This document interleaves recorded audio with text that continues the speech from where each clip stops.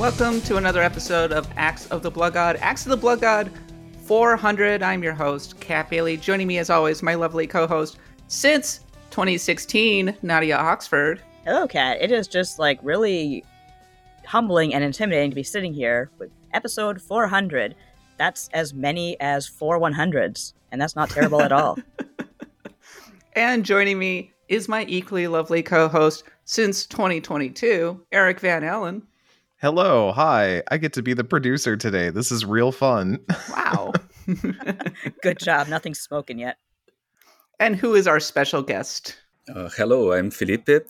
I'm the editor of the CRPG book project, and I just want to thank for the invite and congratulate you on the 400 episodes. Thank you so much. Wow. Yes, we invited Felipe on because, yes, we are celebrating episode 400. And for this episode, this milestone episode, we're recording live on twitch.tv/bloodgodpod for everybody, not just the Stars of Destiny this week. And we've got a great crowd. Yeah. Very delighted to see so many fresh faces. This is a blast. You get a little taste of the chaos that we have every Saturday morning. But we invited Felipe on because we are going to return to the beginning and we are going to explore what is an RPG. It's a fraught conversation, and few people are better positioned to answer this question or help us answer this question than Felipe, because he edited the CRPG book, which if you have not checked it out, it's an incredible work, very comprehensive. There's also the JRPG book, equally awesome, wonderful stuff. So, and beautifully put together, a lot of games that you can just go in and learn a ton about, very deep. So go and check that out. If you enjoy the podcast, please go ahead and review us on the podcatcher of your choice. It brightens your day and also helps raise the profile of the podcast. You can find me on Twitter at @the_catbot. Nadia is at Nadia Oxford. Eric is at CMusi. And Felipe, where can we find you on Twitter? I'm not sure you want to find me on Twitter, but it's at Felipe Pepe, which is my name, my full name. So just Felipe Pepe. One of the reasons that we had you on the show was that you did this really phenomenal thread, but that really encompassed the history of RPGs in general, and it showed so much knowledge and so much scholarship. I was like, I should have him on for episode 400, and here you are. You're graciously agreed to be on here at 1 a.m. or 2 a.m. because you're in Japan. Oh my goodness! I'm sorry about that. Thank you for staying up. No, don't worry. I was playing games with my friends until now. This is because of the time zone in Brazil. This is the time where I play with my friends usually. So I would stay up anyway. Yeah. Oh, cool. Yeah, we've all kind of twisted our internal clocks to meet our employment needs. That's for sure. You've seen me online at 3 a.m, Kat. So you know what I'm all about. Indeed. I woke up. I get up at 6 a.m. on Saturdays so that I can be on the show. Also, it's because I watch soccer, but I'm going to martyr myself a little bit and say that that's why I'm here. You can support us on Patreon at patreon.com/bloodgodpod if you enjoy the show and if you want to access a lot of bonus content. We are in the middle of the Winter of Wick. We did a Pantheon of the Blood God exploration of Lunar, the Silver Star story, which was a very popular episode, and I really enjoyed putting that one together. Anytime you get Nadia and Anthony Agnello into the same room. We definitely kind of operate on the same wavelength of chaos, and it was just, imagine us and Bob Mackey running a blog in the 2008, I think it was, around that time, and it was complete nonsense. It was amazing. There's an actual moment you can find where that pod goes off the rails, and it's when hey, did y'all know that Shadow Madness is on Steam? We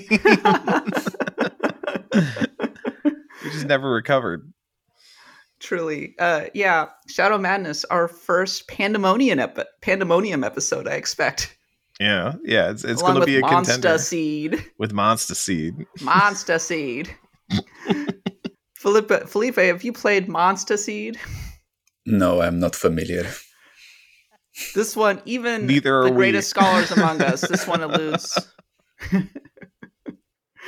Amazing. And finally, hey, it's episode 400, and guess what? We have a shop. Yes, we have actual merch. We have t-shirts. We've got mugs. We've got mouse pads. We're in the process of working on the year 2 pin. Finally, it's going to happen. We got a hoodie. It's great.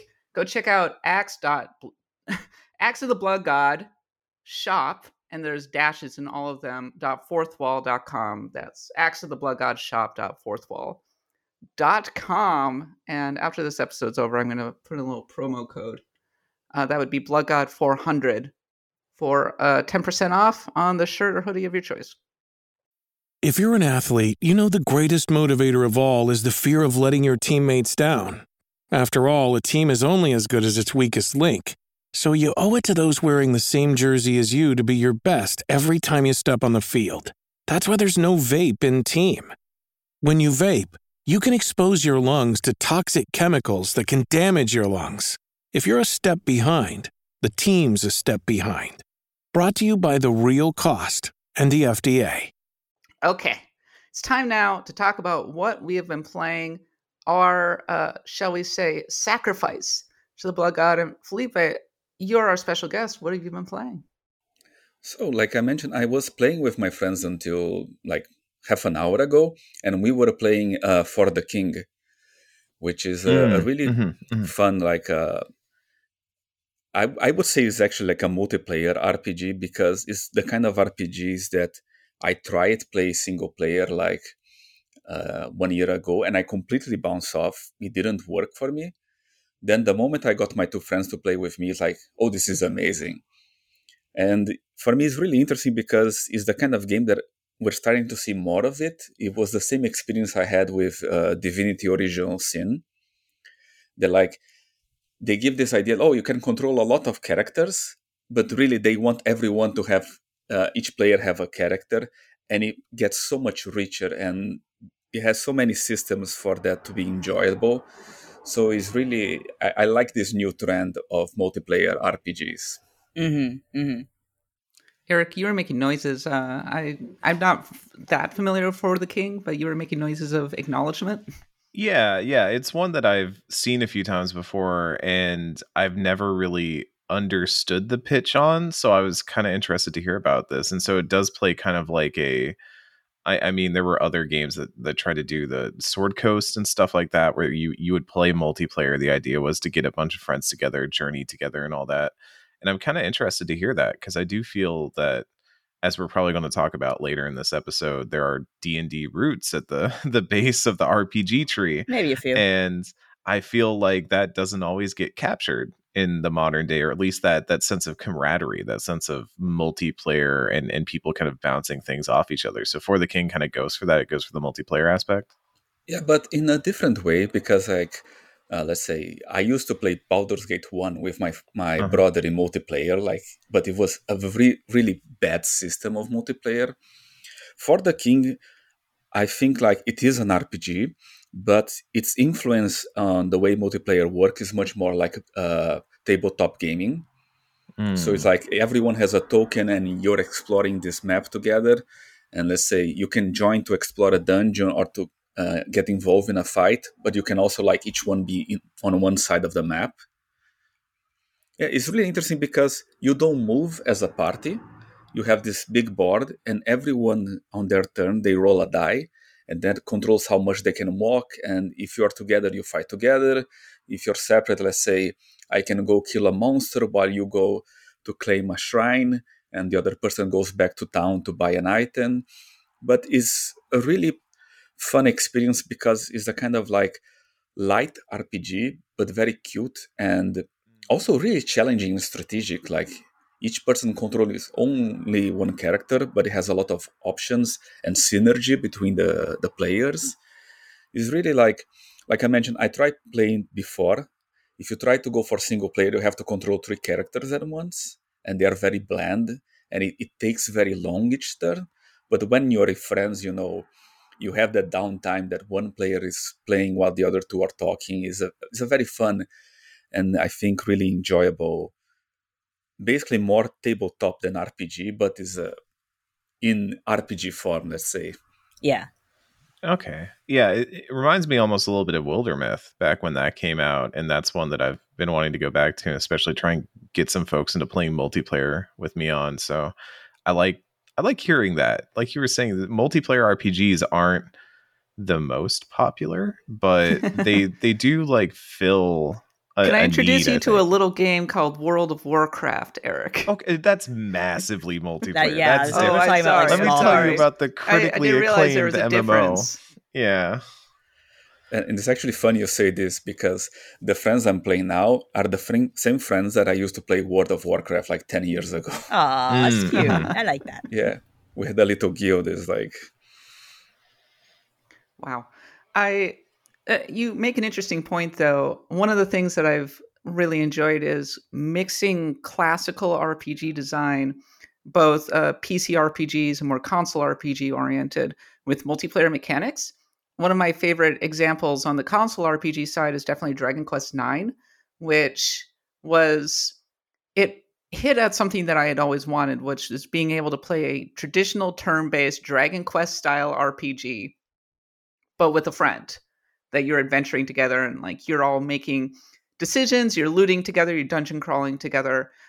It hit on a lot of different things, and I'm kind of sad that particular experiment never got picked up much. Yeah. Also, one of the big reasons that Pokemon always spoke to me was that it incorporated social multiplayer so much, but more importantly, competitive multiplayer, where I could play against my friends, and having that deep tactical experience was not readily replicated in almost any game that I've played since.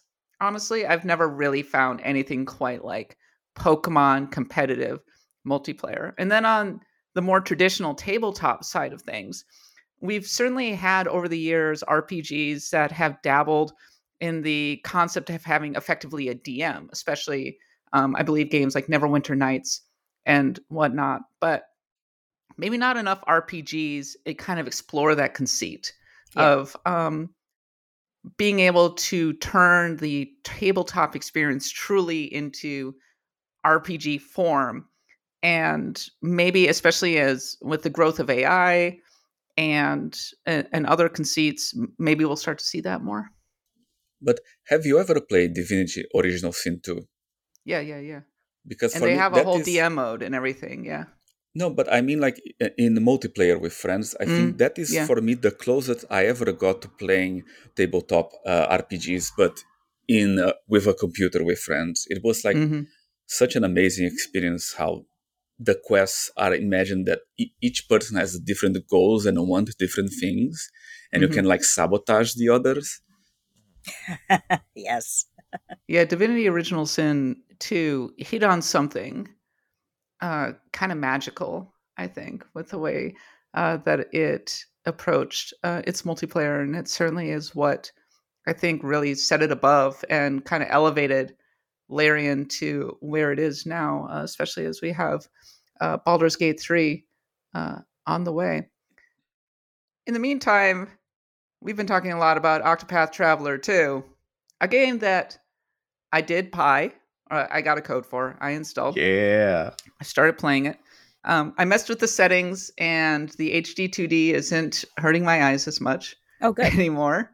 And I started with the Beast character. Yeah, Ochette. Mm-hmm. Good start. That's her war cry. I love her. I picked the owl. So did I. That's the right choice. That's the meta pick. You that's did the well. Meta pick? Yeah, it's the meta pick. Okay. I was like, I should pick the dog. Oh, but the owl's pretty. The dog hits weapon weaknesses, and the owl hits elemental weaknesses. And on the whole, it's easier for Ochette to hit weapon weaknesses than it is for her to hit. She's got a lot of range. Elemental. Yeah. I'm not that far, but I promise that I will keep digging into Octopath Traveler 2 because everybody is so excited about it. And Felipe, you said that you were kind of what shall we say, converted a little bit, hearing everybody praise it. Yeah, I like you mentioned on your podcast, like I bounced out of the first because it was like, oh, it's really cute and it has that nostalgic combat, but there was no substance. And now I just hear everyone praising this game so much. I'm just like, okay, maybe I should try it. Yeah. Kat, you started with Ochette, and you said it kind of plays like the first game still. Yeah, Ochette is definitely the most basic of the starters. I find I started with her and her. Agnia for sure. Yeah, but once you get to the other characters, like things really take off in terms of the story and the systems and the characters and whatnot. Except I've been going around all week driving my husband crazy, talking like Particio, saying, "I'm gonna eliminate the devil called poverty. Who wants to join me?" I love that asshole, and his theme is so good it should be illegal. It's ridiculous how good his theme is. Yeah. It sounds like a Street Fighter 2 stage theme. That's the level of banger. It's my favorite kind of music in games. But the thing that surprised me at first and continues to surprise me is now I'm currently at about 85 hours into the game and finishing out all the character paths. All of them are kind of like really good elevator pitches of what if we took those original Octopath 1 classes, which were very bog standard. There's like, here's your warrior. He wants to go around and fight people. Oh, and here's your mage. He sure wants to learn things from books. Maybe there's bad things in the books. Who could say? Whomst indeed can say whether there are bad things in the books. Everyone has their like stories kind of turned on their heads in interesting ways. So Oswald is one of the more obvious, where he is basically Count of Monte Cristo, the RPG. His family was killed by a rival and he's put in jail and he has to escape from jail to go get revenge. It's the Count of Monte Cristo. And then it gets even more Alexander Dumas as the story goes on. But even Temenos, one of my favorite characters. Temenos is great. Agnostic priest who does not believe in the church, has no faith in the church, and he's an inquisitor. And his whole job is to doubt. He is to doubt the people that he believes are using the faith that he believes in for wrong, and to find them and to take them out. And I love that character arc. It's so good and so refreshing. Casti, I finished Casti's story earlier this week, and it is an absolute banger of an RPG story. Now that I'm doing some of the final bosses, I'm really starting to respect the work that they did making incredible encounters in this game, because some of these final bosses in the paths are intense, memorable, cinematic, like all the things that you want out of like a final boss. They just pull every like there's no expense spared. They do every cool thing they can throw at you, and all of it ties the paths and all the things that you've done with that character in so neatly and so well that it is frankly just it's amazing. This is my game of the year front runner by a mile. Wow. And in a year where like I know Zelda's on the horizon, I know 16's on the horizon, I know potentially Rebirth and Starfield are on the horizon. Heard the good news about Fire Emblem Engage? Oh, that's a great game too. I love Engage. I like Fire Emblem, but I love Octopath too. Like this game has won me over in a way I did not think it was going to. And is honestly, if I was going to sit down and somebody was like, I want a classic RPG experience. I want to play just a good old fashioned feel good RPG. It's Octopath 2. It's that. Straight this is up. Comfort food in the purest, most beautiful form. So comfort food. Yeah, well, that's a phrase we haven't used in a while now. It's also RPG just comfort food. I mean, you can go into depth with our episode with Schreier, but the way that it kind of leaves you to solve things on your own with its side quest and its map is really compelling. I was just saying before the show started, I was in the town, I think it's called the Brightlands town. I forget the exact name, but it's basically capitalist hellhole. And the town, since is where the steam engine is being manufactured and improved upon, is just full of espionage. Like every person who you look into their stories, they're all out to kill someone. There's one character who just destroyed me laughing, where for some reason he's immune to poison. And so all the assassins in the town have taken bets who could poison him first. So this poor guy's Rasputin, and they're all experimenting on him. That's hilarious, and it's terrible and it's dark, but it's the kind of thing that you get if you take the time to look through all these side stories. And Octopath Traveler 2, they did a really good job. I'm as surprised as Eric, really, and I love the first game. I see that Octopath Traveler 2 is the Xenoblade Chronicles 3. It kind of is. Of 2023, where Eric and Nadia are going to be like, but Octopath Traveler 2, a game that I've put 150 hours into, is the greatest game. But I was like this time. at hour 10. I was like this at hour 10. Sure, like it did not, like, that's the thing that's amazed me. And I'll even say this was a problem with Xenoblade, is Xenoblade did not maintain momentum. It had its starts and stops. And I think the side quests in Xenoblade, while good, are not as interesting as Octopath, because Octopath, like we talked about, brings you into the world. All the path actions that you can do to kind of like talk to people, like they pull some things at the end of the game that I desperately want to spoil in the spoiler cast, where you do things with path actions and they just open up in a way that feel they remind me of times when I've played Zero Escape or stuff like that. You know, when you play a game and you like do something and you're like, am I supposed to be doing this? There's a lot of that. Am I allowed to do this? And the game's like, yes, you are. Yes, no, keep going. And it's like kind of pulling you along, tugging you along. Like, here's your systems, now break them. And that's the combat too. Oh my, I'm so broken in this game right now. I'm beating enemies like 20 levels higher than me because I've just developed this cursed strategy that works so well. And it's so rewarding to have that in a game where it's like, hey, you want to bust the system wide open? We will reward you for being smart and figuring out how the system works. And yeah, it is just an amazing thing. Between this and Chained Echoes, like, people are just feasting right now for these classically inspired RPGs. As I had already mentioned, we're streaming for a lot of people right now, and so a lot of people are reacting in the chat. And Joao Aruda said, watching you guys while grinding on Bravely Default 2. Perfect. That is a great choice for an RPG. Love Bravely Default 2 a lot. And and my one you wanted to know, did you finish Xenoblade Chronicles 3, Eric? The Fifth Amendment tells me that I don't have to answer that question. So Dude, I will delete it. Just finish it, man. Yeah, is this like me stopping at the final quest of Fallout 4 because I didn't want it to end? Yeah, kind of. Except Xenoblade's a good game. So. Oh. Wow! You're betraying Xenoblade Chronicles 3. Tisk. Nadia, I'm almost hesitant to bring up Final Fantasy XIV, but I'm just kind of fascinated because you wrote, building a nightclub for moon rabbits in Final Fantasy XIV. One of them is building a temple to summon a demon? ? Yeah, so Final Fantasy... Is this like Call to the Lamb stuff going on here? Heck yeah. Basically, Final Fantasy XIV patch 6.35 has like quests now where you can help. Basically the moon is sitting like dormant in Final Fantasy XIV, and it was supposed to be part of a big thing. It didn't happen, but you can build a nightclub now for these. You know the naming ways, right? From Final Fantasy IV, the little rabbit dudes. Yeah. So those are a race in Final Fantasy XIV. They're called Loporrits. So I'm helping them build this like nightclub, and doing that kind of involves doing like these kind of grindy fetch quests for everybody.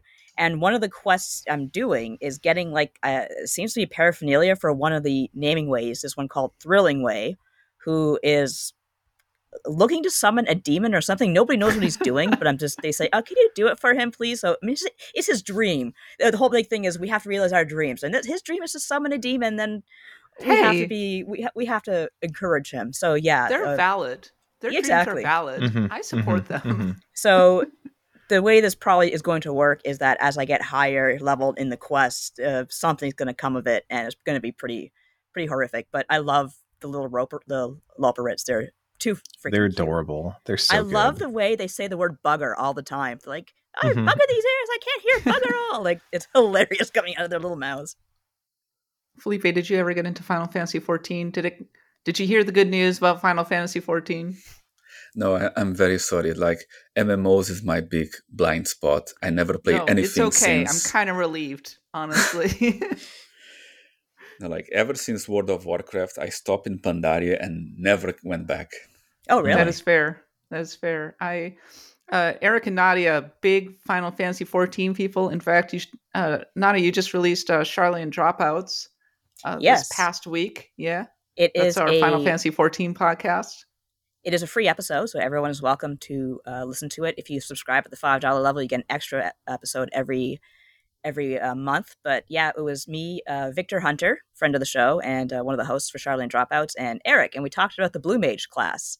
and how it functions Axe of the Blood God. Yeah, Axe of the Blood God, and how it functions in Final Fantasy XIV versus other Final Fantasy games, like, for example, Strago from Final Fantasy VI, who I never used because he was expensive and weak. It was honestly kind of a like mini job quest like we've done in the past. Those are fun. But for Blue Mage, I love those. It was really good. The Blue Mage. And Eric was throwing bombs in the chat by saying that Kimahri from Final Fantasy X is his least favorite Blue Mage. He's a bad Blue Mage. I'm sorry. I love Kimahri. He's an objectively bad Blue Mage. Because his Blue Mage, the same way that I love Riku, but Riku's not a great chemist, because they were like, let's give them cool abilities and then make you have to use overdrive to use them. And I want to use them all the time. I don't want to have to wait until I have overdrive to use them. Wow, so many nice comments in the chat, by the way. A lot of congratulations on Axe of the Blood God 400, and people saying that they've listened to us since Active Time Babble back in the 1-up days. Dang, now that's dedication. Oh, Lord. That's amazing. Incredible. Okay. It's also coming out this week, March 14th, The Legend of Heroes, Trails to Azure. It is the second episode in the Crossbell arc. It's the follow-up from Trails from Zero. Well received so far. It's got an 85 on Metacritic. And we're going to be talking about this one next week. And I think the main question that I have is, should we pick this one up? Is this one worth picking up just sight unseen, or should somebody play Trails from Zero first? And I'm going to say probably you want to play Trails from Zero before you get to Trails to Azure. I think that most of the Trails games do connect in a way that you do want to try to play them chronologically. I did step in, but it's all kind of neatly divided into little Trails chunks. Like, you can play Trails of Cold Steel, pick that up. You don't really have to play Trails in the Sky first, although you should, because it's a really great RPG. And you do have, I mean, there's the Marvel Extended Universe, and then there's the Falcom Extended Universe, which is like this. Like, it's been going on since I was a kid. So Falcom Extended Universe. So you're going to see characters from other games kind of wander and say, hi, everyone. And if you know, and you're thrilled. And if you don't know, you're still like, oh, cool. Hi, character. Nice to see you. So, yeah, you can't really go wrong. But I would say, I skipped Trails of Cold Steel too and went right to 3 and didn't have a huge problem. There's also a lot of like filler stuff that they put in if you want to read it or whatnot. But I would try to go in order as much as you can. You will see characters and stuff that will make your day a little shinier. A little shinier. Yeah, we did a Pantheon of the Blood God on Trails in the Sky, and I really enjoyed it. It was like settling in with an epic novel. That to me is we're talking about traditional RPGs. That one felt like it just fell out of the PlayStation and into my Steam Deck. It was kind of wonderful. It also kind of gets rid of all the jank that came with playing the PlayStation. Jank. It's a little janky. The jank, but not as bad as waiting for summons to go for 5 hours in Final Fantasy VII or whatever. That's not jank. That's part of the spectacle. Come on. There you go. It's a character. It's part of the charm. Builds character. What I'm sure Felipe is thinking, what is an RPG without jank? Truly. Truly, yes. If you're not getting jank, you're doing it wrong. I'm 100% for the flaw gems and all the if exactly like you said, like if it's not janky, then you're not being bold enough. I like you, Felipe. I like you. Felipe. Arcana of Magic Obscurum. One of the jankiest RPGs of all time. One of the best RPGs of all time, you mean? Why do people love it so much? I mean, it is a game. Do we have an hour? Okay. I'll just say this. Okay. The bad parts. The combat is absolute garbage. And the second half of the game is unfinished. So these are kind of like bad parts of the game, you can say. What is good is everything else, from the quest design to the absolute, let's say, the way they handle the setting. This whole thing about like moral decisions about you have a fantasy setting going through Industrial Revolution, and all questions like, oh, can you put orcs to work in factories for lower wages than you would pay a human? Can you use necromancy to have like undead people working as factories? Like, can you do that? Oh my god, that's terrible. I'm into this. And all the things like you can go to any NPC in the game, kill them, and then use necromancy to revive the spirit and ask questions to finish quests. It's like mind-blowing. That sounds insane, but in a great way. All my favorite RPGs, as I've learned, sit in that area where it's like Vampire Bloodlines, one of my favorite of all time. Unfinished end of that game, and combat's terrible, but everything else about it is just pure gold. It's so like good. Morrowind, like combat in Morrowind is terrible. Everything is amazing. Kind of reminds me of Pokemon Scarlet and Violet, where yes, it was terribly unfinished, but I think because all the jank was really funny most of the time instead of game breaking, it just barely got away with it. Like, I saw scenes where people would be like playing and watching a nice cutscene, and then like a Pokemon would just like come on the screen and scream for half a second. Like, seriously, I swear to God, 5 minutes of Freddy's. And just that kind of thing. When I saw it on Twitter, I died. Like, I still can't play the game. I'm going to wait till there's less jank. I don't know if it'll ever happen, but that made my day when it happened. 5 nights at Pokemon. 5 nights at Pokemon. The jank.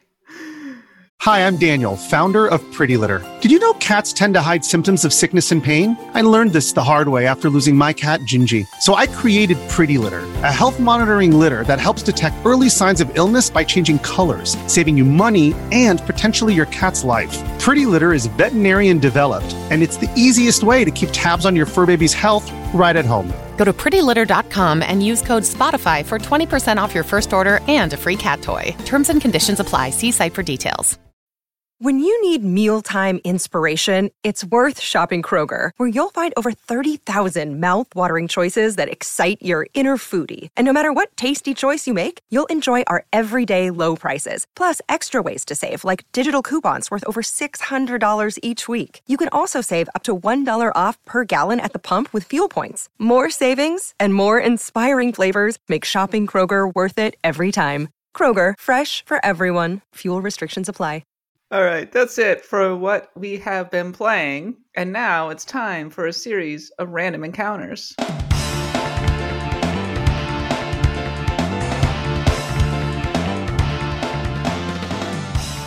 Starfield has been officially delayed to September 6th, which I'm personally grateful for because I don't have to choose between my children now. I can go right from Final Fantasy 16 and Diablo 4 onto Starfield.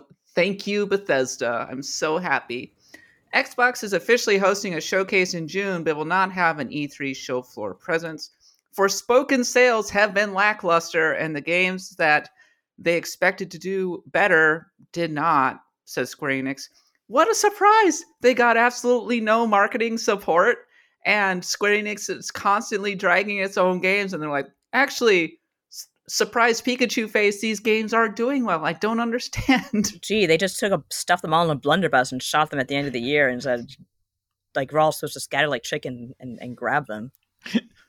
We gave you everything you wanted. Why didn't you buy it? We put Tactics Ogre on your Steam Deck. This is secondhand, but supposedly the teams all got to set their own release dates, and they all just kind of clumped together in the same spot. Oh, God. That's a hell yeah great idea. It's yes, the Simpsons bit of all the diseases inside Mr. Burns. They're trying to shove through the door. And also, for Square Enix doesn't really have a marketing department anymore, so none of these games are getting support. They throw their support behind all the bad games and then don't support the good games. Though, I mean, we have the Forspoken rehabilitation has already begun, as we saw last week with Ash Parish. Look, I have not played Forspoken, to be clear, but I do think that game, like many video games nowadays, just got shoved into the middle of a giant tizzy online because it was the latest thing everybody could fight about online. And I tire of that. It sounds like it was a fine, like capital F fine video game. It's not gonna blow the doors off, but it's not, name whatever broken mess you want here. Indeed. Speaking of broken messes, a patch is in the works for the Outer Worlds Spacer's Choice Edition, as players have reported performance issues, and there have been apologies for that one. That's the version that brought together all of the DLC and whatnot on PS5. Obsidian, they're under Xbox, but some things just never change. Pokemon users are reporting save file issues after the most recent update, though the pool seems small, at the least, for now. It's unclear what is causing these save file issues. Stay frosty out there. Maybe don't connect Pokemon Go to this one. Yeah. League of Legends MMO producer Greg Ghostcrawler Street is leaving Riot, and Wargroove is getting a sequel. Wargroove 2. It's the best Advance Wars. Not an RPG, but it's... What? RPG. What? Are you just... Did you just say that Advance Wars is an RPG? What? What are you talking about, dude? You said Wargroove is the best Advance Wars? Clone. Oh, Clone. Okay. I was like, no, Cat. No, Peel no. that one back. Bring it back no. on in. Okay. No. Okay. Advance Wars blows the doors off Wargroove. Okay. Good. I actually like found Wargroove. it rather boring. I think Wargroove's, again, Capella fine. And I'm interested to see what they do with the sequel. Yeah, there was some balancing issues, but something they can kind of vault over as they make a sequel. So it'd probably be pretty good. Yeah. But our main topic is, it's Axe of the Blood God, episode 400, and it's time to return to the discourse that has driven this podcast since day one, that has been a fundamental part of our Discord experience. Remove the number days since we asked, what is an RPG? Reset the clock. We're talking about what is an RPG. We're going all the way back to the beginning, episode 1 of Axe of the Blood God, which is titled appropriately, What is an RPG? And we had, at that time, Jeremy Parrish and Bob Mackey and myself, and maybe Mike Williams, I can't remember. And we asked the question. And it's been 400 episodes. I feel like I've learned a lot. At the beginning of Buffy the Vampire Slayer season 5, episode 1, they have, or the season finale, they have a moment where they show a still screen from every single episode up until that point in a very rapid fire montage. And that's what I'm thinking of right now. But yeah, no, I feel like I've learned a lot about RPGs and how RPGs are made and the origins of RPGs. In episode Axe of the Blood God 300, we talked about the earliest days of the genre, the roots of the genre. We talked about Ultima and Wizardry and the games that were most formative for the genre. I think that's really key to understanding what, quote unquote, is an RPG, what the formative parts of it. And during the discourse that was caused by Naoki Yoshida when he said that the term Japanese RPG is somewhat discriminatory in his minds, I said that in my mind, you could say RPGs are like a tree, a mana tree, you might say. Hey. And at the roots are token and war games. And then you have games like Ultima and Wizardry, Dungeons and Dragons. Dungeons and Dragons is like the part that goes up above token and war games. And then you have Ultima and Wizardry. And then you have then you have Dragon Quest. And Dragon Quest splits into its own branch. And then the branches keep spreading out until you have this sprawling, huge oak, redwood perhaps, since I'm based in California. What's your take on this analogy, Felipe? Like you're a scholar, you know a lot about RPGs, so I'm curious what you think. Okay, I'm going to bring a bit of a controversial take here. Ooh. That is like, I don't think you can. Yes, you can say like it's RPGs, computer RPG starts from D&D. Mm-hmm. But I think from the very start, it was never, the moment they went to computers, it was never a single tree. It was already like a giant orchard or something like this. And this is, I think, let's say, the biggest revelation I had when studying the history of RPGs is that we have a very distorted view of what the past actually was. Because when you think about, let's say, RPGs in the 80s, or like you're thinking about, Wizardry, you're thinking about Ultima, then Wasteland, and these classic games. But you're not thinking about all the others that were there. That, let's say, maybe they were even more popular, or maybe they were like more critically acclaimed, but then we don't have the legacy right now. Right. And this is something that happens all the time. Like, A lot of people talk about how like action RPGs really appeared in the 90s, but you have them since like 81. You already have a bunch of action RPGs. I guess Temple of Apshri, would that qualify as an action RPG, or? I mean, we have, let's say, you could say that qualifies, because a lot of those games, they have that system where it's turn-based, but the turn is based on seconds, and it goes so fast that, let's say, if you don't push the controller for like 1 second, the other characters are moving. So it's almost like real time, let's say. Yeah. It's real time on a very low frame rate. You can put it this way. Yeah, good point. But you have a lot of variations of this. And I think when we start to look into what is an RPG and all the evolutions, because we focus so much on the big names, we get kind of surprised that we have all these parallel evolutions going on. And I think my best example is one that appeared actually after I finished the first edition of the book, which is the whole origin. You were talking about the Falcon games and everything. The whole origin of the entire Trails in the Sky and the entire how they call it, the Dragon Slayer. Dragon Slayer, yeah. Yeah, the whole Dragon Slayer series actually comes from a game called The Caverns of Freytag, which is a 1982 game that it has the same thing that we're talking about now. It's turn-based, but like with very short timing.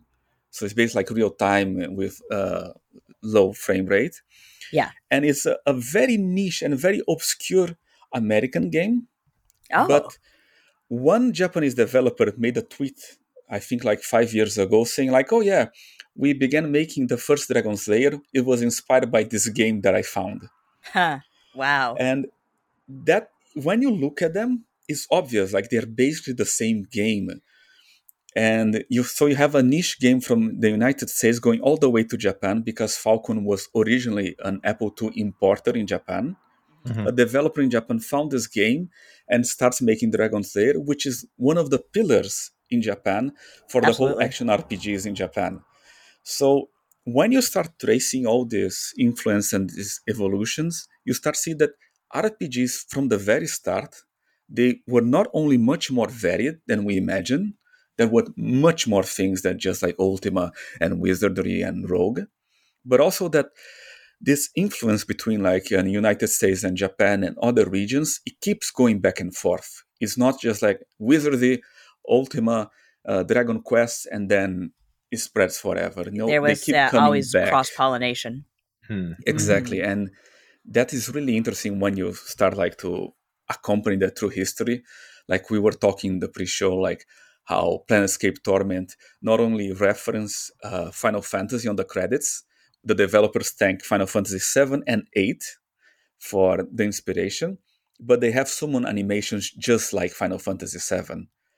So you wouldn't imagine that like one of the icons of PC RPGs is taking so many influence from Final Fantasy 7 and 8.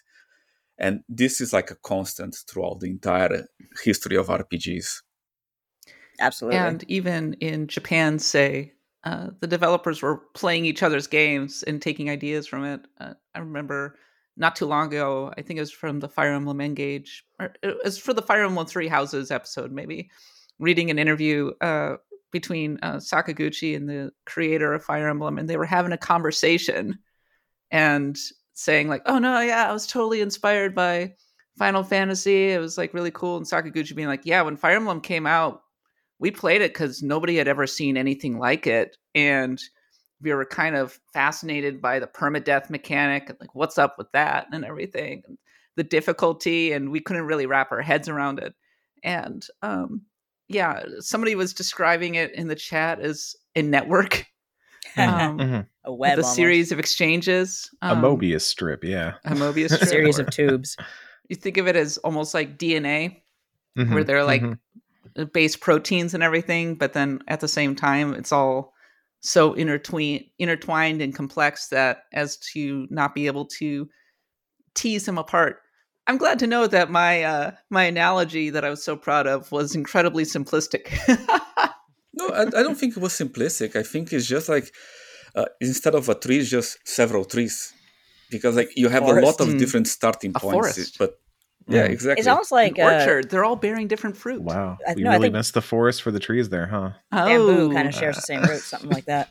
Yeah, interesting. I was telling Felipe before the episode that my own history with RPGs, I think that where you start with RPGs is pretty fundamental to your understanding of RPGs. And personally, I started with Pokemon, Final Fantasy VII, classic console RPGs from the 90s. And it was until I was already in the games media that I really started to discover the classics like Black Isle Studios and BioWare, and like the old school BioWare games. I was certainly aware of games like KOTOR and whatnot. So I've always kind of looked at RPGs through a particular lens. But then I know people like our friend of the show, Jason Wilson, who grew up in the 80s, and he was playing all of the classics, as it were, on PC. And over time, there have been different philosophies that have kind of grown out of different RPGs. I mean, in the 80s, a lot of them were trying to be a holodeck. Sandboxes. Yeah. Had pretty poor stories. Whereas a lot of the, maybe the games that were being developed in Japan were more manga-based, more story-based, for sure, more art-based. And I'm not saying that, as we said, it's all interconnected. There are certainly RPGs developed in Japan that are not story-based, as it were. And just go play A Train Odyssey. That game doesn't have a story. Are you kidding me? It's a PC RPG all the way down. But you have your much more. You have your open world. You have your open world RPGs like the that are really trying to, like Skyrim, for example, that are in the best tradition of old school RPG design. Yeah. And then you have your like, it's all about the story, like Octopath Traveler 2, but then all the systems also come into play.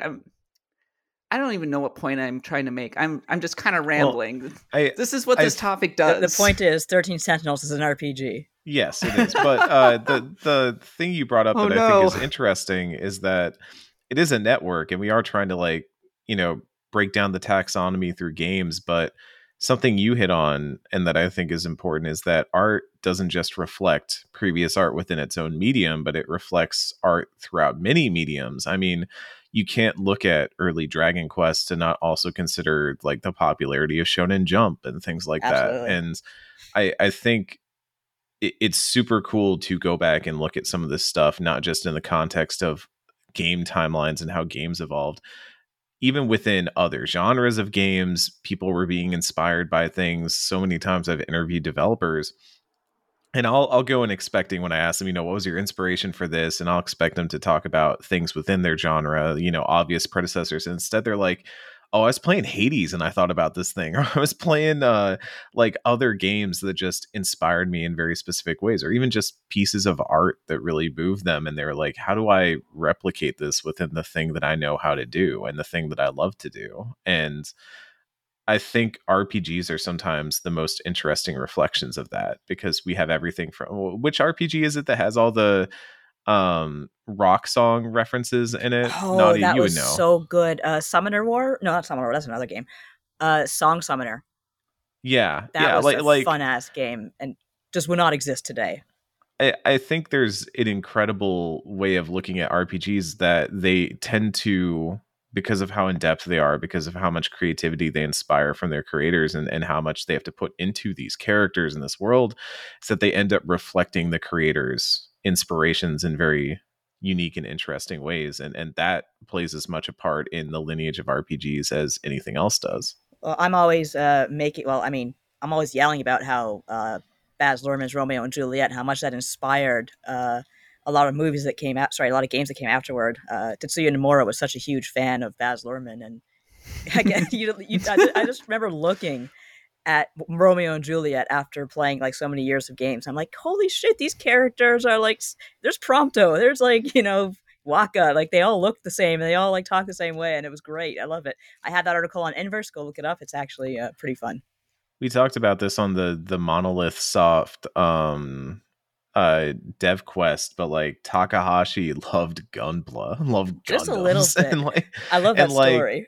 That stuff is so crucial. That stuff is so important to not just understanding how we got individual RPG games, but how these important pieces of media shaped the genre, because then other games would take inspirations from that. It's this like trickle down effect of all these media inspirations. He puts the Gunpla on the table, says, here's my pitch for a game. This is a Gunpla. Yes.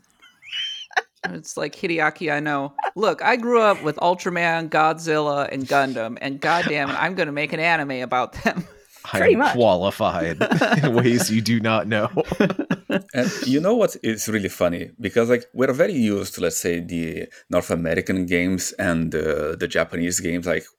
Mm-hmm. But when you move outside of those, so when you go into the French JRPGs from the 80s, when they were like very inspired, especially by the graphical novels, you see like, and those are games like made by Ubisoft, like the very first games that Ubisoft made in the 80s. Yeah. The aesthetic and the whole logic of the game is completely different from anything we have even now. Like nothing was compared to, let's say, go back to 1989 when Ubisoft made BAT, which is like the Bureau of Astrotechnological Detectives or something like this. It's a completely like bizarre RPG where you're set in a city, in a sci-fi world, and it's an open world game where you explore every corner of the city in a comic book fashion. So every like place is like a panel in a comic. Oh, like Comic Zone on the Genesis. No, it's like, even because it's ecstatic, you don't walk, you just like click through panels. Oh, I see. And it's actually like an open world, like almost like GTA. So you can go into a bar, you can drink, you can go like into a casino and you can play.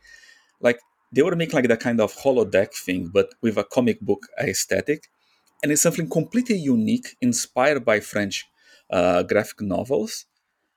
And you look at that, no one ever did something like this. Even the French didn't do anything like this again, because they had those very specific influences. Another one of those that I met during like my research was the Chinese ones. The Chinese RPGs, they are heavily inspired by wuxia novels. Yes. So the swordsman things, especially the novels by Jin Yong, which is like people say like the Chinese Lord of the Rings, but in terms of, let's say, of influence. And this led to a lot of different decisions in how they handle story, how they handle romance, their approach to games.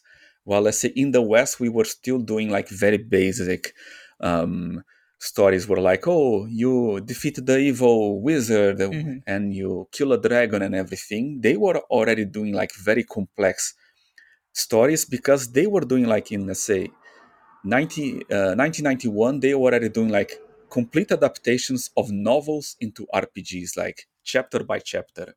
So their stories were much richer than what we had. And it's really interesting to see these influences, because then you can go back to American games or go back to Japanese games and see how they differ in this way. But then, as Zero Alex said, now they're making Assassin's Creed mediocre RPGs. And I guess that brings me to the next. Now. I mean, they are. And that brings me to the next part of this discussion, I think, is the so-called RPG elements, which is recently, in fact, this week, we didn't mention in Random Encounters, but Suicide Squad Kill the Justice League was delayed, reportedly, because of the poor reception.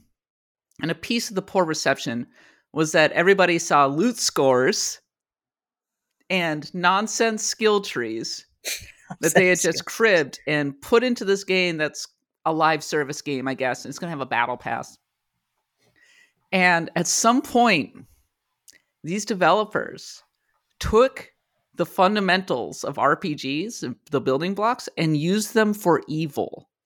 They realized They realized that grinding equals engagement. And such, the fundamental pieces were corrupted, turned into a bad place. And then we Fire got Nation games attacked. like Destiny, Suicide Squad, killed the Justice League, the freaking legion of open world, just we call them game loaf games, primarily Ubisoft, that position themselves as RPGs, but they have no soul. They are soulless and corrupted. So the thing I'm going to bring up here is, again, that I think broader context is important because, yes, they have used RPG elements for bad. They have used it for evil. But this is also part of a broader trend in the gamification of every aspect of our lives. Go read some stuff about the gamification of how like Amazon warehouse workers end up in that stuff. It's bad. That would depress me. I don't think I could do that. That is the thing, is like, at some point, these RPG mechanics, which already inspire long play times, heavy character investments, the feeling of growth and satisfaction in having accomplished a task that previously seemed unattainable, all these things that create really good brain feelings. Suddenly, people who want to make money figured out that they could drive engagement with it. And I don't think all number go up games are bad, to be clear. I don't play Destiny, but I follow Destiny. I think the lore of Destiny and the things that they do in that game are super cool and super interesting. I play Final Fantasy 14 because I'm a broken man, but numbers go up. I do think, especially for some games, especially for some publishers, I'm looking specifically at Warner Brothers, because not only do we have the Suicide Squad and Gotham Knights, both of which had servicey game things in there, but even Injustice 2 for some reason had loot in it, and I still don't understand. It all why. started with World of Warcraft. And they looked at the color-coded loot gnarly. And realized that people wanted that color-coded loot. And that, like, wow, colors. And then having that hook, having that carrot, would invariably keep people playing. Publishers watched World of Warcraft very closely, and then Destiny came along. We all know what happened to that. Destiny found a way to counselize, shooterize. They'd found a way to turn World of Warcraft into a damn shooter. and we were off. And since then, various games have tried to capture what Destiny was able to do, except they don't understand that the reason that Destiny is successful is because it's a damn good shooter. It's a really, really good shooter.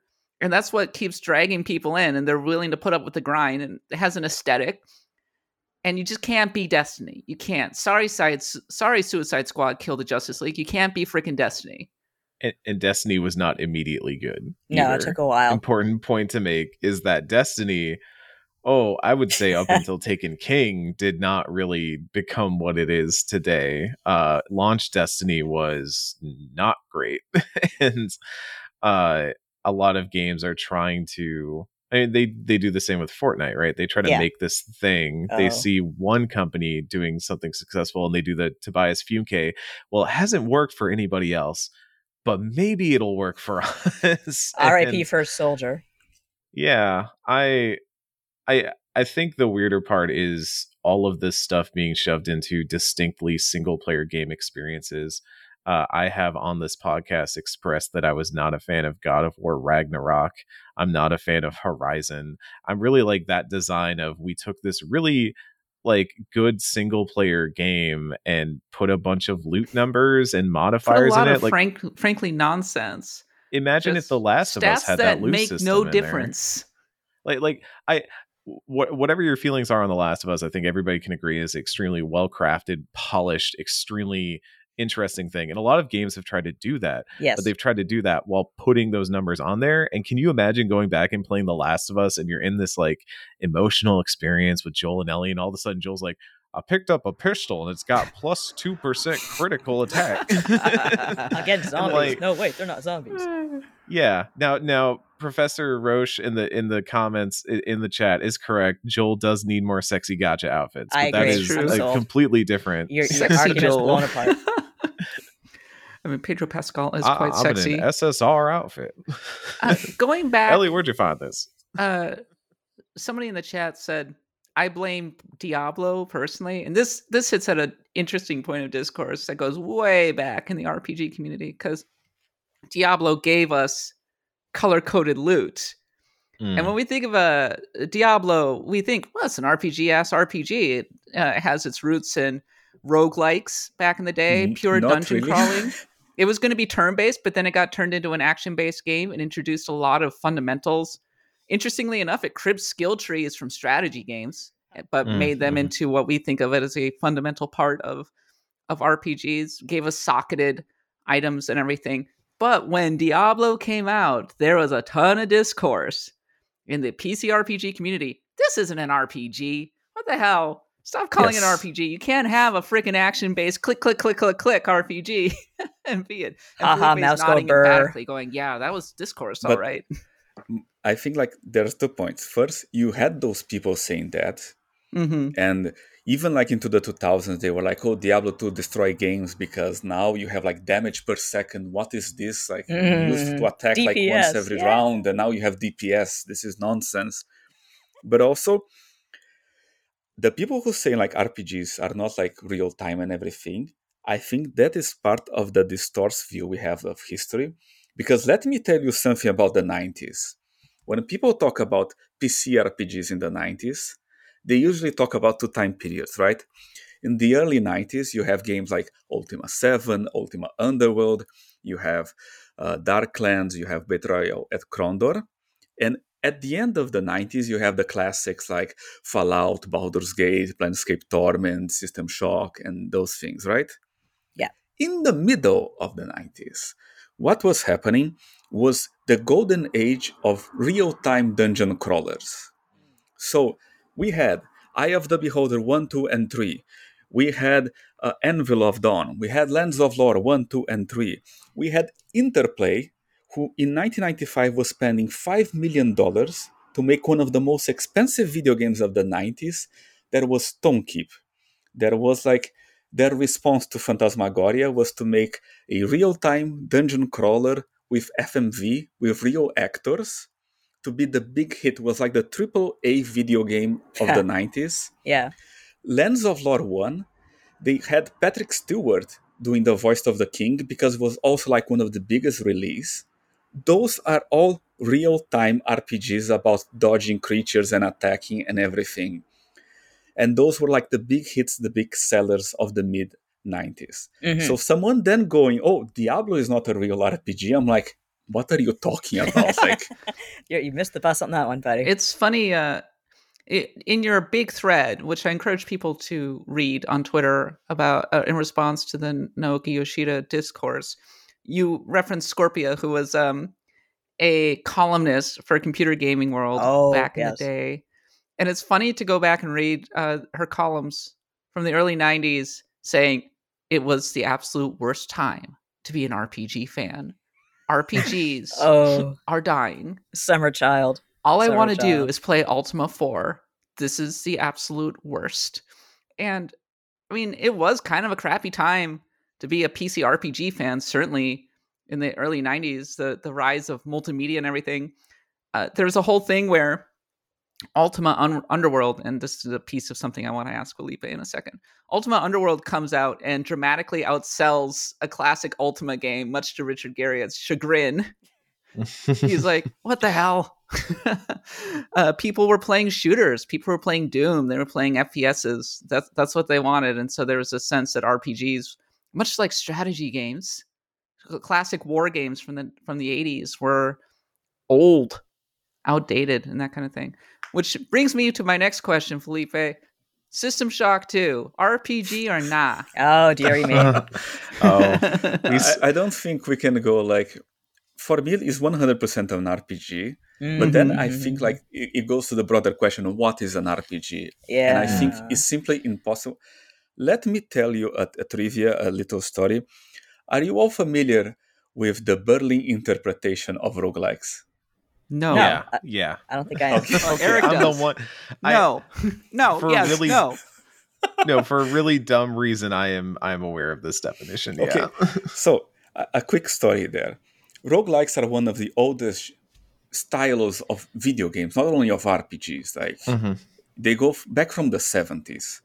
And during all of history, they were like a really hardcore, really niche type of RPGs, right? They were turn-based, they had no graphics, was like everything text, really like difficult games. But then, in the mid-2000s, you start having games like Spelunky, calling itself a roguelike, or like being called a roguelike, or with roguelike inspirations. And what happens then is that a bunch of roguelike, old school roguelike developers go into a conference in Berlin and they draft the laws of what a roguelike must have, a true roguelike. So they go, it's very important that it has turn-based combat, that is set in a randomly procedurally generated area, that if you die, you lose everything. They set all these things. And like high priority things, low priority, like it has to be a dungeon, it has to have ASCII graphics and everything. Yeah. And they say, okay, these are the rules. And what happens? Not a single person followed those rules. No, it completely destroys. After that, you have games like Hades, like Binding of Isaac, like Slay the Spire, completely destroying the genre. And I think that is wonderful, because there was a lot of criticism for the Berlin interpretation, because it was constraining what a roguelike could be. It was like making a little club. They're like, oh, you made a roguelike, but it's not fantasy, it's sci-fi. Like, I'm not sure you should be in the club with us. Gatekeeping. Yeah, exactly. It's pure gatekeeping. Oh, and you don't play a real roguelike. Interesting. Tell me more about your lack of an identification test. No, it is 100% like, as a teenager who was a huge metalhead, is all of us going like, Slipknot is not a true metal band. Like, Korn? You mean popcorn? Haha. It's like... that one. That's great. Yeah, because like, I am listening to Metallica and Iron Maiden, like true metal bands, not this popular garbage. Like, it's the same kind of sentiment, and I completely understand, like, forging your identity and a community around this and getting angry when people invade it. Like, I am still kind of angry that Bethesda made what they did with Fallout 3. But, it's part of the process of growing up, and I think it is important to have this, because it's what gave us, let's say, Fallout New Vegas later. Yeah. If they just simply went like, no one can do Fallout unless it's like isometric and has to be turn-based and has to be this. So, over time, I think it's part of like the maturing process, not only of the genre, but also the people playing the genre, that you accept these differences. So that is basically my stance on RPGs. I think that I try to have the broadest as possible definition. I mean, if someone comes from something outside of that, say, I want to make an RPG and this is what I'm doing, I'm really interested in that. And on that point, I really think System Shock 2 is an RPG, not only because it fits all the requirements that like I personally have, but also because its roots are 100% in RPG. It's inspired by Mega Traveler. The starting process of the game, when you go through the career, they choose, I want to be a Marine, then go to spend 2 years on Mars training to get one more constitution and stuff like this. This is directly taken from Mega Traveler, and it's like pure RPG goodness. I really like that thing. There you have it, everybody. System Shock 2. It's an RPG. Goes in the pantheon, at least for me. I wanted to springboard off that because we had this discussion like a couple weeks ago where the quote from Yoshida about JRPGs, and this is coming through Koji Fox, but I wanted to pull this quote up from the Skill Up interview that we had around the 16 coverage. Koji Fox said, one thing Yoshida wants to get across is that when we create games, we don't go into them thinking we are creating JRPGs. We are just creating RPGs. The term JRPG is used by Western media rather than users in media in Japan. And I think like everyone got in a tizzy because they're all like, what do you mean I've been saying the wrong thing? So it was all dumb. It was all stupid. But it highlights a very important thing that like, people who make these games want to make these games, and trying to ascribe that sort of Berlin interpretation of RPGs to them. ends up limiting any amount of what we can imagine them to be. And I don't want to imagine a world where Disco Elysium is suddenly not considered an RPG because it doesn't. It's an adventure game. Yeah, I've heard people argue that, and Disco Elysium is closer to a tabletop RPG in the most classical sense than most RPGs are today. And that's why it's interesting. That's why Citizen Sleeper to me is an RPG. It's not a visual novel. And I think it's important that we recognize that people are doing things that, yes, they warp and expand and maybe challenge whatever preconceptions you have of what an RPG is, but that's a really cool, interesting thing and not something to suddenly turn your nose up at. Being in Japan, there is something that is really interesting here. I'm going to show you, I have here the Japanese encyclopedia of role-playing games. Oh, not cool. Of Japanese role-playing games, of role-playing games by Japanese, like their view on the genre. And it's really fascinating because it starts with the Western games. So it starts like, okay, Akalabeth, Wizardry, and all those things. But the moment you start reaching the 90s, it completely cuts off all the Western games. They're like, they don't, the encyclopedia goes until the 2000s.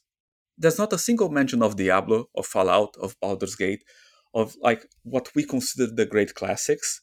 The last Ultima that they mention is Ultima 4. Because for them it became like a completely different thing. And they mention games like we usually wouldn't mention. So it's a really fascinating experience to see from the other side, like what they are seeing, what they consider to be RPGs. Absolutely. And it was going to change, like, no matter, like, we were talking about in the pre-show about this as well. Like, as a Brazilian, when I was playing tabletop gaming during my childhood, it was not Dungeons and Dragons. It was a Brazilian system called Defenders of Tokyo. That it was 100% based on anime stuff. So your character will be like a Power Ranger, your friend will be playing like a Sakura Cardcaptors, and the other will have like a giant mecha. Cool. And this for us was like tabletop RPGs, not dragons and wizards and everything. So it all depends on your roots and where you're coming from. Yeah, I mean, as like, a whole, even Brazil, like, you evolved in a completely different gaming atmosphere than most of the world, like with the Sega Master System versus everything else that was going on in the world. Like, it's just really fascinating how different cultures just affect different things that way. That's why I'm not really Taxes are a pain, right? Yeah. That's why I'm not really interested in the RPG. What is an RPG? I don't know. I don't like labels that much. I hate to sound like if you go to Russia, edgy teenager, but yeah. If you go to Russia, they didn't really have a lot of the traditional consoles, but they had a lot of clone consoles. They had the Dendy, the Famicom clone, which is really for us, it was the same. Like, that's why we never really had Final Fantasy VI as a big thing for us. For us, the big one was Phantasy Star. That was like the amazing classic. If you ask, like, what is a classic RPG, they'll go like Phantasy Star. Well, it is a classic. It's in the Pantheon, don't you know? It's a great game. Yeah, the M2 remake or revamp was excellent. I recommend it to anyone. Geez, I had this question that I really wanted to ask Felipe, but I completely lost my train of thought, which is unfortunate. But I'm just gonna move on briefly. So, Len Hafer, friend of the show, I consider her very smart, came up with a definition of RPGs that I like, and I want to run by Felipe really quickly. We're talking about being inclusive, but also at the same time, it's kind of like, but okay, like, let's sit down and really think about what is an RPG. I mean, we think about how it's sort of the Supreme Court test of I know it when I see it. But at the end of the day, like, there are some games you just wouldn't call an RPG. I wouldn't call Doom an RPG. But Len says, number one, it has to have meaningful character progression for which you can gain experience from a variety of activities. Number two, it has to have some level of character or party customization. Number three, it needs to have a variety of lootable or craftable items. And number four, the emphasis in conflict resolution should be based on considerations other than pure player twitch skill, such as creating an effective build, understanding party synergies, or exploiting enemy weaknesses.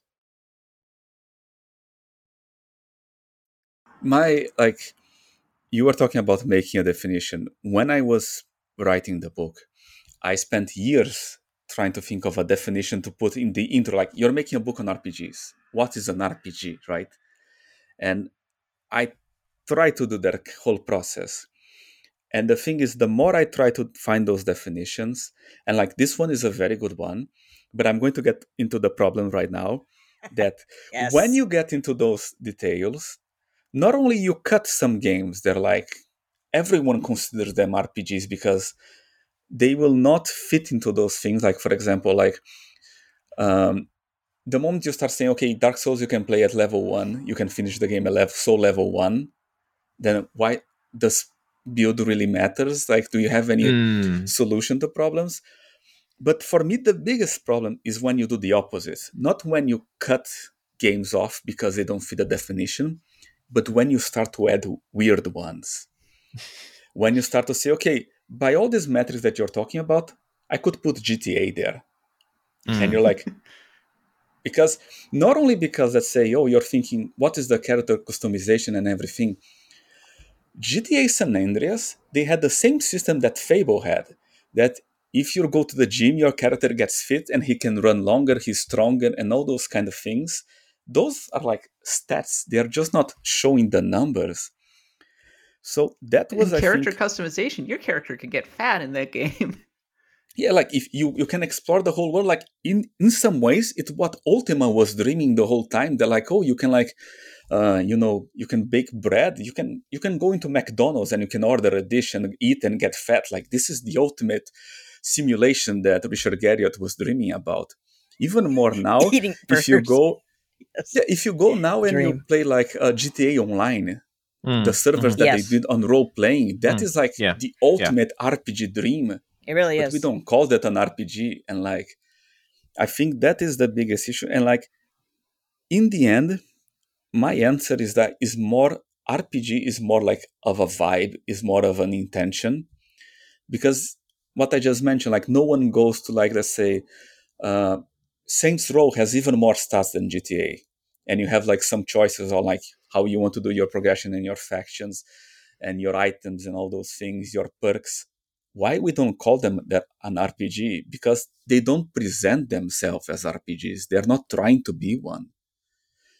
Even if they check more boxes than a lot of games that are actual RPGs, then that we consider them RPGs. So I think really at the end, what you're going for is like a mood, a vibe, an intention behind the whole process.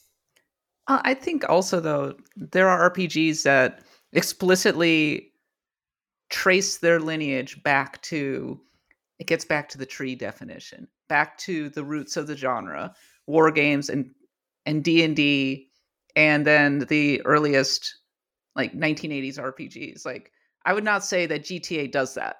I would not say that GTA is trying to capture the mood of a tabletop RPG or anything like that. Like, you can't trace a lineage with GTA. And so I think that's maybe not the whole answer, but it's at least a starting point.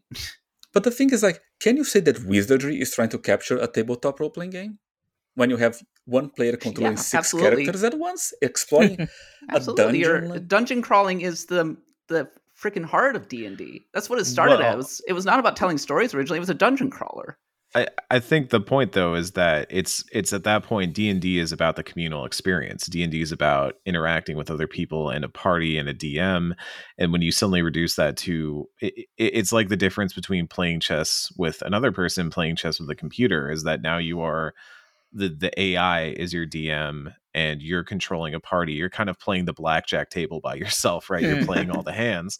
And that is the same game, but in many ways it's also a fundamentally different game than the way it's intended to be played and the way it's like meant moving to be from poker to solitaire. Yes. Yeah.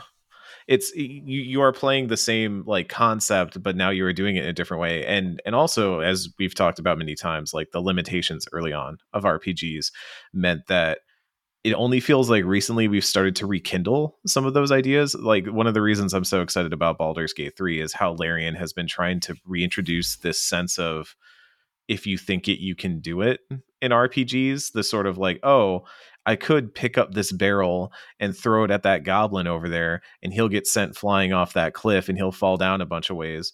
or Octopath 2, where I can use my path actions in really interesting ways to solve quests that don't just involve me doing a combat check. So like we're just now getting to the point, I feel, where we're starting to have those tools again, that open sandbox almost. Breath of the Wild. Hey, is Breath of the Wild an RPG? Who's to say?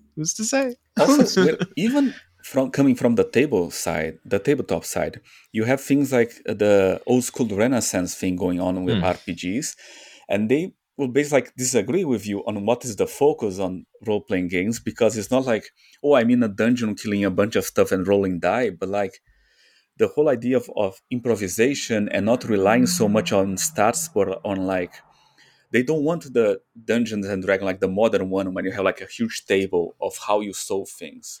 You say, I will solve this way, and then you roll a die to see if you can solve it this way. So there are many approaches to what a tabletop RPG was as well.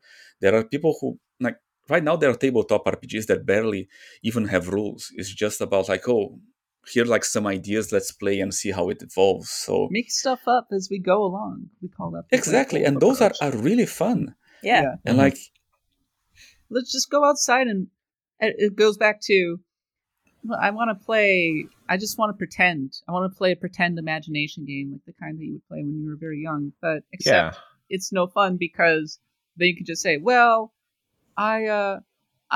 my character doesn't die. Actually, they have this magic power. Yeah. Like, hold on. There's got to be some rules here, and that's when you start getting into tabletop games. But that is when you're playing Skyrim and the character doesn't die. Yeah. I'm going to ignore that. He's too cool Victor to die. Hunter. Victor Hunter said, Advanced Wars is capturing the war game vibe, but it's been said not 20 minutes ago it's not an RPG. No, it's not an RPG.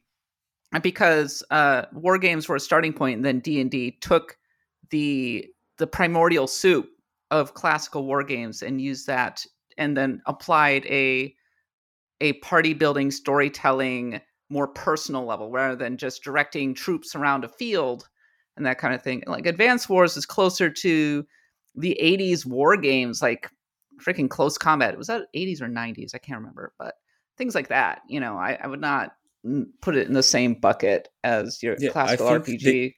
At least they need to have a name. Yeah. If your troops don't even have a name, like, is it really an RPG? Like, I mean, the commanders are your true RPGs, but they can't kiss, so it's not an RPG. Exactly. Voth When the did the Raven tanks kiss? says, with sports games, I think we're getting into where do you draw the line between simulation and RPG discourse. Here's what I would say about that. Captain Tsubasa is an RPG. It's a freaking tactics RPG with a sports layer. It's told like a manga. Captain Tsubasa is an RPG. And is The Sims an RPG? Sorry? The Sims is The Sims an RPG? It could be. You build up your characters, you name them, you kill them in swimming pools by taking away the ladder. They have skills on how good they are at work. I mean, they level up in their jobs. You come out with your own careers and stuff. Do we consider, like, I feel like a fundamental part of this is that you're supposed to, like RPG characters are not supposed to be disposable in the way that like Sims are ethereal. Sims are intended to be ethereal. Have you ever played tabletop RPGs? They die so much. Well, I'm saying like death is an impactful moment in an RPG, whereas death is an expectation in Sims. Like, you know, how do you play The Sims? When you rip this, I could tell stories about my Sims never die. I make them immortal. I can't kill them. My sister, there's a thread out there on Twitter that I detailed this, but I would watch my sister play The Sims, and she would routinely have her character marry men who were rich and then murder them for money to build up more of her house. It's a fantastic time. It's really good. See, we're really Black Widow. I wanted to finish my point about sports games. A game like FIFA or Madden also has a franchise mode, which is a high-level management sim. So actually, a lot of these games like FIFA are Frankenstein's monsters of RPG modes, and then management sim modes, and then straight up arcade games and stuff like that. So that's what I would say about that. We're really in the shit now. Abekin says, except there's a long history of Warhammer RPGs, just like how D&D derived from chainmail. I'm glad that we had a chainmail reference in this RPG. What is it? the RPG discourse is not complete without a chainmail reference. And actually, I'm a hardcore history listener. And at one point, there's an episode. The host Dan Carlin is actually an old school wargamer player, and he actually talks about playing games like chainmail and whatnot, like old school. And it's I don't know where the exact episode is. It might be Hardcore History Addendum. Go check it out. His perspective is on that particular era is pretty interesting in my mind. We're almost out of time for this particular segment. We've been going for a while now, but I'm gonna open a little can of worms right now. Zelda RPG?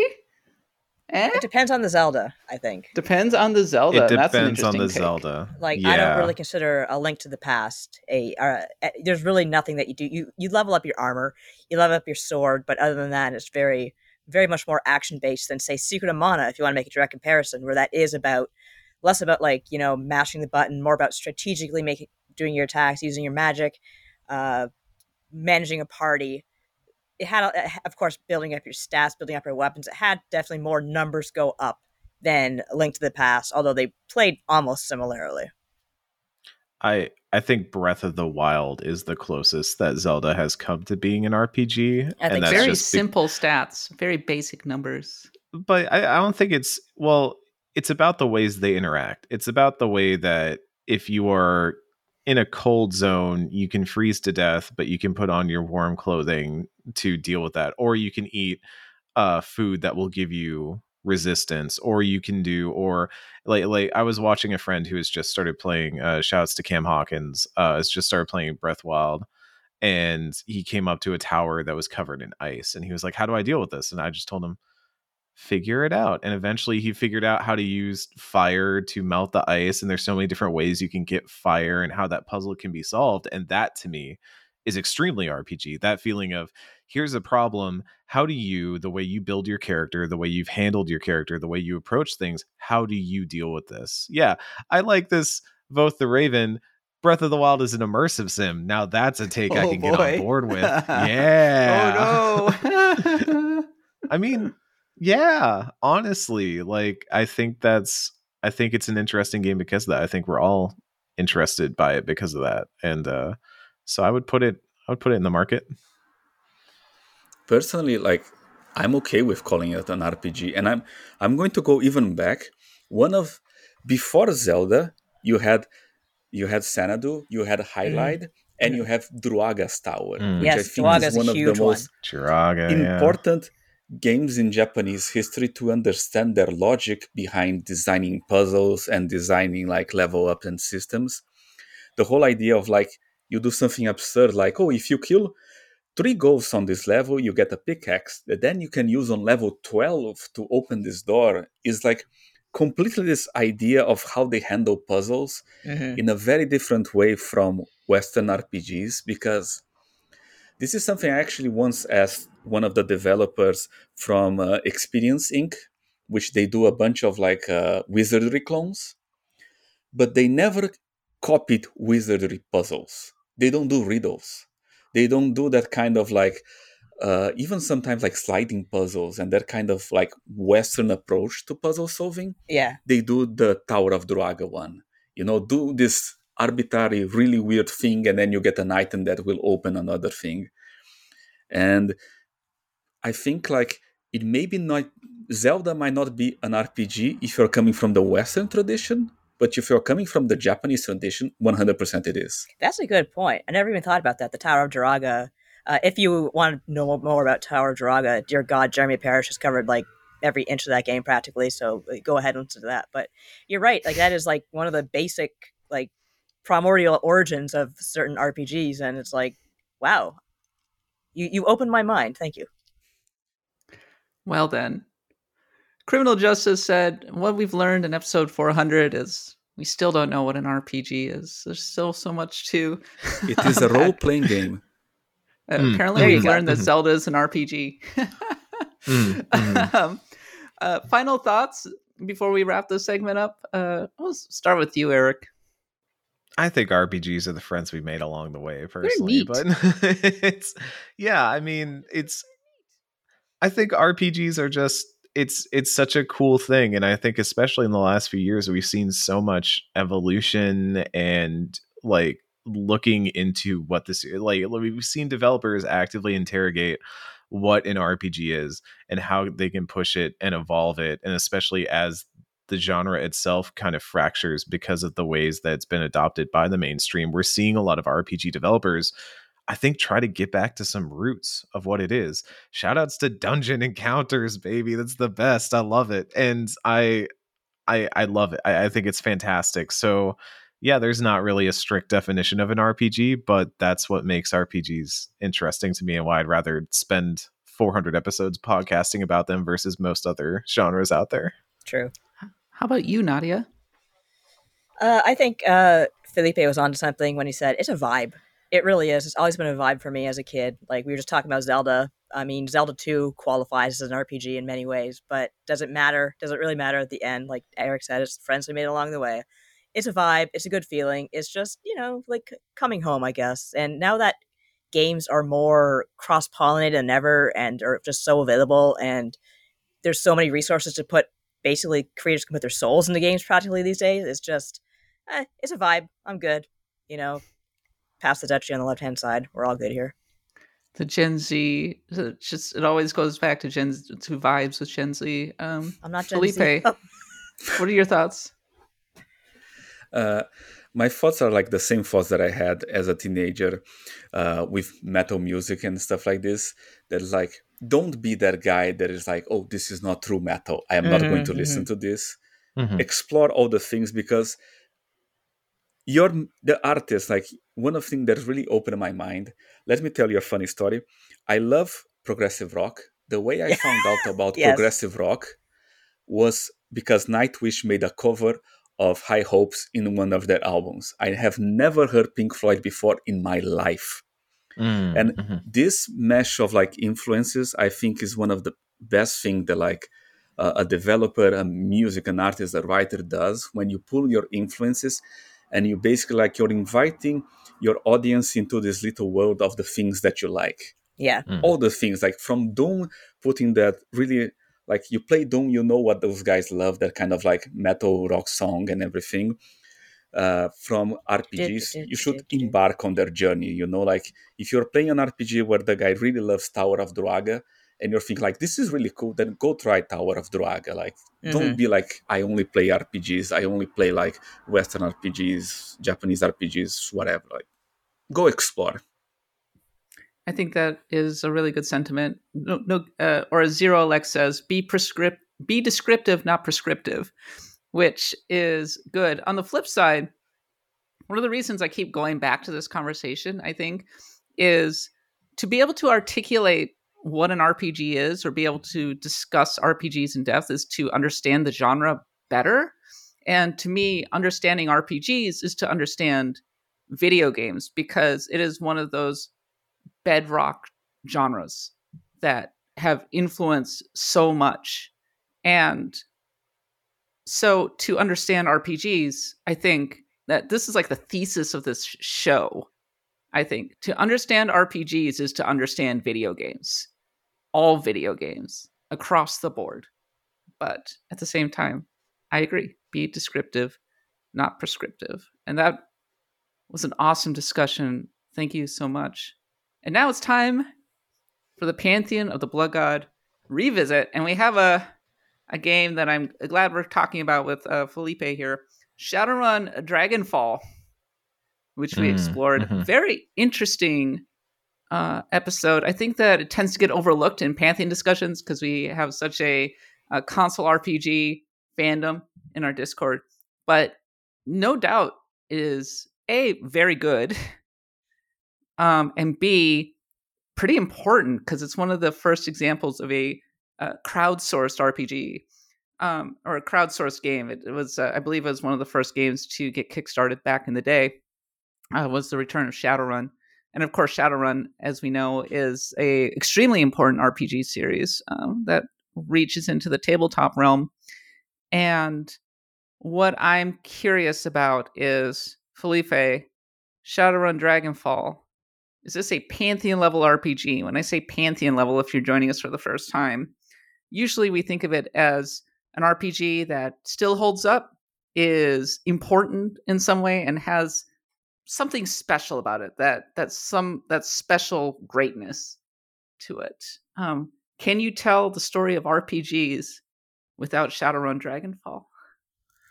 I think you can tell the story of without that game, because it is a great game. It is a fantastic game if you love that genre of games, that special genre of RPGs. It is a really good one. Like, it's basically like going on the vibes of more isometric games, like, let's say, Fallout, Underrail. This kind of like old school turn-based cyberpunk RPGs are rare, but I don't think it is the best example of that. Like, I think, let's say, if you're looking to that kind of games, you might be more interested into playing, let's say, the Pillars of Eternity in turn-based mode, or the Pathfinder games. Not that that game is bad. It is not. It is a really good, how to say, like a cyberpunk, one of the best cyberpunk games, RPGs. But I don't think it is on that level that is going to change someone's mind if you don't like that genre already. Yeah. Yeah, that sums up my thoughts on that too, is that, like, I think Shadowrun Returns, the entire trilogy, is very good, and Cyberpunk is a really cool setting specifically, but I feel like it's a setting that has not always been best served by the genre of role playing, and we're still trying to figure out, like, we're trying to make the Baldur's Gate of it, you know? The best Shadowrun game was I don't know, Dishonored, Dragon, Metal Gear Solid. It's a stealth. No, I kid. But it's always been a heist game, right? Get the party together. Yeah. Go in and try to steal the thing using technology and magic and all sorts of interesting things. And weirdly enough, Shadowrun games have rarely captured that feeling. Shadowrun Dragonfall maybe came the closest, I think. But yeah, very good game overall. Great story. Yeah, but I think it gets still stuck on being too much drawing from the BioWare influence. It doesn't stand on its own without thinking like, oh, this is like, if you like games like BioWare games. And in that case, I think you should first play the BioWare games, you know? Just go play BioWare. But I mean, they ruled the RPG scene for a decade for a reason, you know. Like, yeah, for sure. Yeah, I would for sure recommend you first playing Knights of the Old Republic 1 and 2 first before going to Shadowrun Dragonfall, and like, of course, Mass Effect as well. But I think Dragonfall is going more for that a bit older vibe. Mm-hmm. Well, Shadowrun Dragonfall apparently still not Pantheon worthy. We will make a final decision when we do our Pantheon of the Blood God revisit next month. And we should really bring Felipe on, because I think that we need that historical perspective for this episode. Mm-hmm. So I look forward to it. Please look forward to it. I always look forward to it. Nadia, take us home.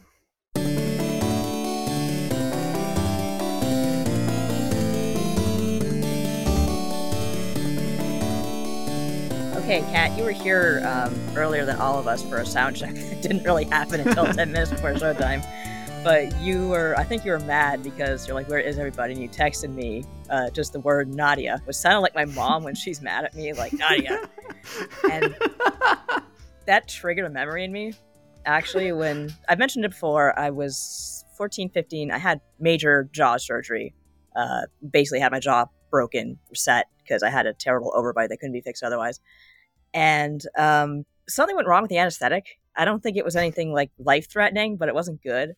And they had to kind of adjust things on the fly. So I woke up very sick. I can't describe the feeling when I woke up. It was actually the worst I've ever felt in my life. Like, I felt like I was dying, and I just did not want to wait. I felt like I was far, far down. I didn't want to wake up because I just didn't care. Something in me was broken. So they're trying to wake me up. I could hear the nurses like trying to wake me up, saying, Nadia, wake up, wake up. And I wouldn't do it. And then my mom just leans over me and says, Nadia, like that really angry way that you texted it. And wake up, Nadia. Not even, not like, oh, wake up, sweetie. It's like, Nadia. And it's like, holy shit. Like the voice that she would use if like I was set to go to school in 20 minutes and I hadn't even gotten out of bed. Like that was exactly the voice that it was. And it worked. I didn't just wake up. I popped awake. Like someone turned a switch and the nurses were just amazed. But yeah, that was my first and only time in the ICU. And if you want to have a good time, try throwing up with your jaw wired shut. It's really great. You should try it. I recommend it. 10 out of 10. Yeah. Heavy of the Moon. Love that we don't even call it a Nook anymore. I didn't even notice. All pretense is gone now. And if you keep going, Nadia, it's just going to drive you right into the pit. It's like, oh no, I'm dragging you down here. There is a relevant article I wrote, actually. It's still preserved on VG 24/7, where I talk about that's the time I played Final Fantasy IV for the first time. And it was a very rough summer for me because post-op depression is a very real thing. They didn't talk about it much when I was having my surgery, but like you will get depressed after surgery. You will get bad feelings, which are fine. They're totally normal, but you need to take care of yourself. So I was playing Final Fantasy IV for that reason, and it kind of goes hand in hand. Look up the article. It was a really popular one of mine for some reason.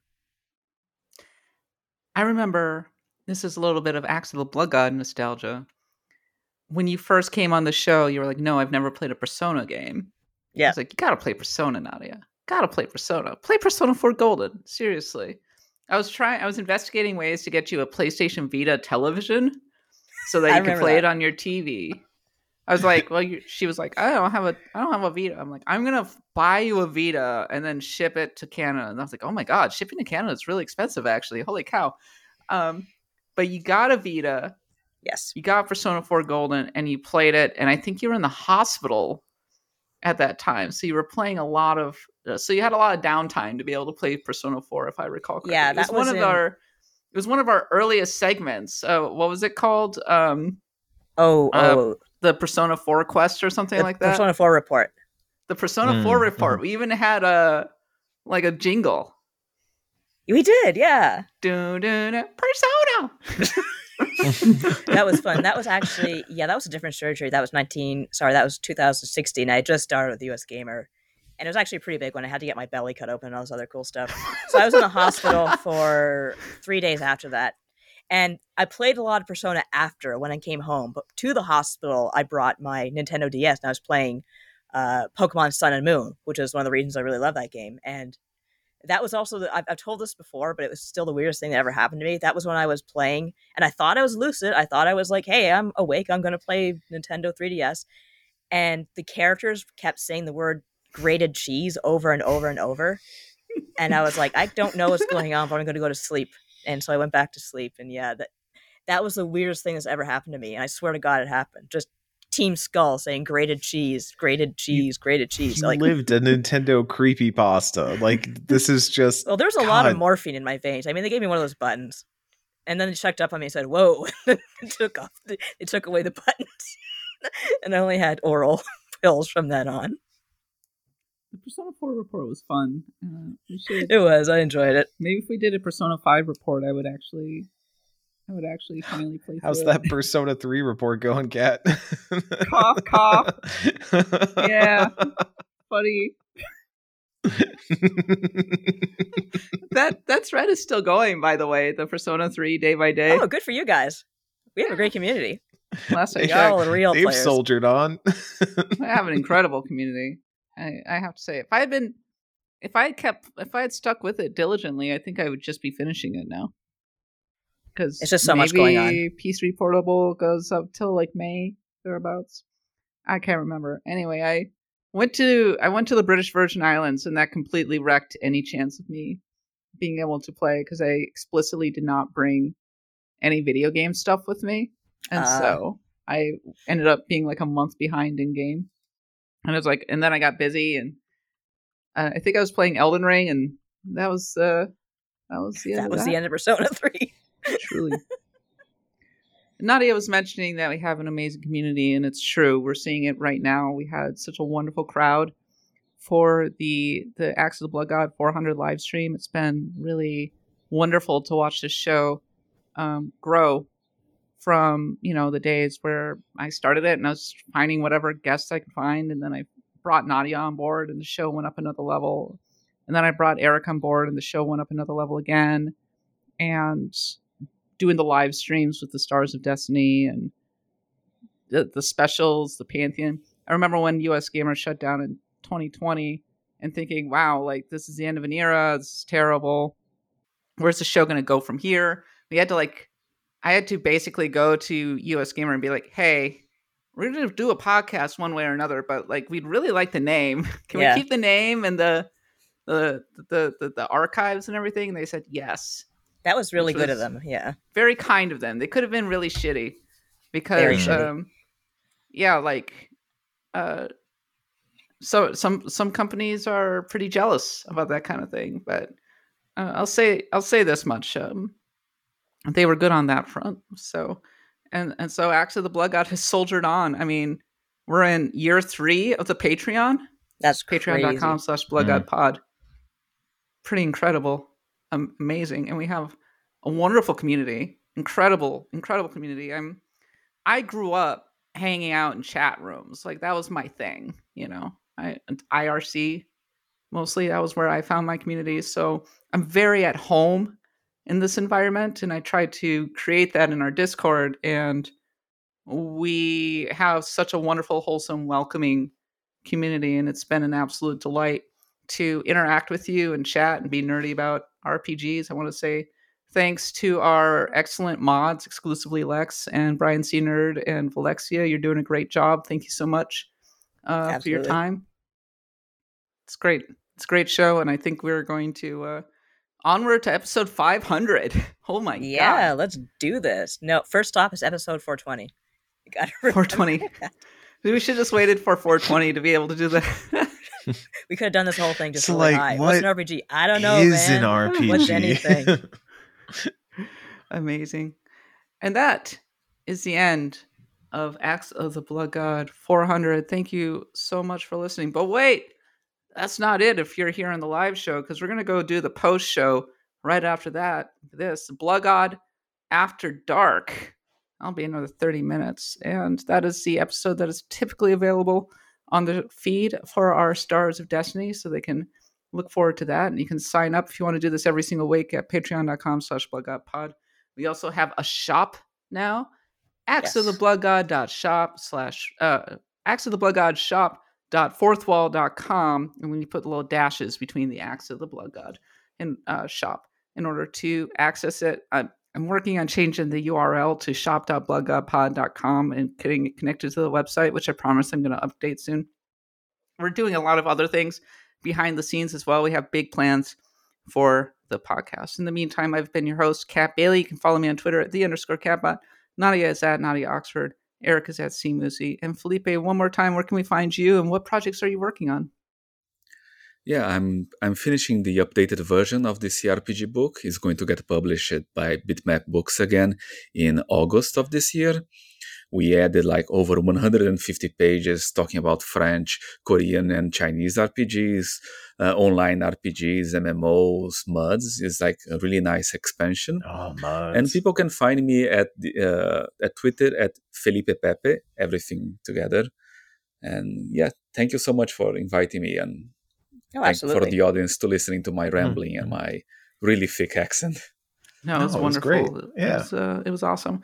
There's some questions about when we're going to do the coupon. As soon as this is done, I'm going to literally go and set up that promo code so that we can have that over on there. I need to do one extra thing, but then we'll do it. In the meantime, we'll be back next week, as always, to talk about the genre we love. But for Eric, Nadia, Felipe, and myself, thanks so much for listening, and happy adventuring.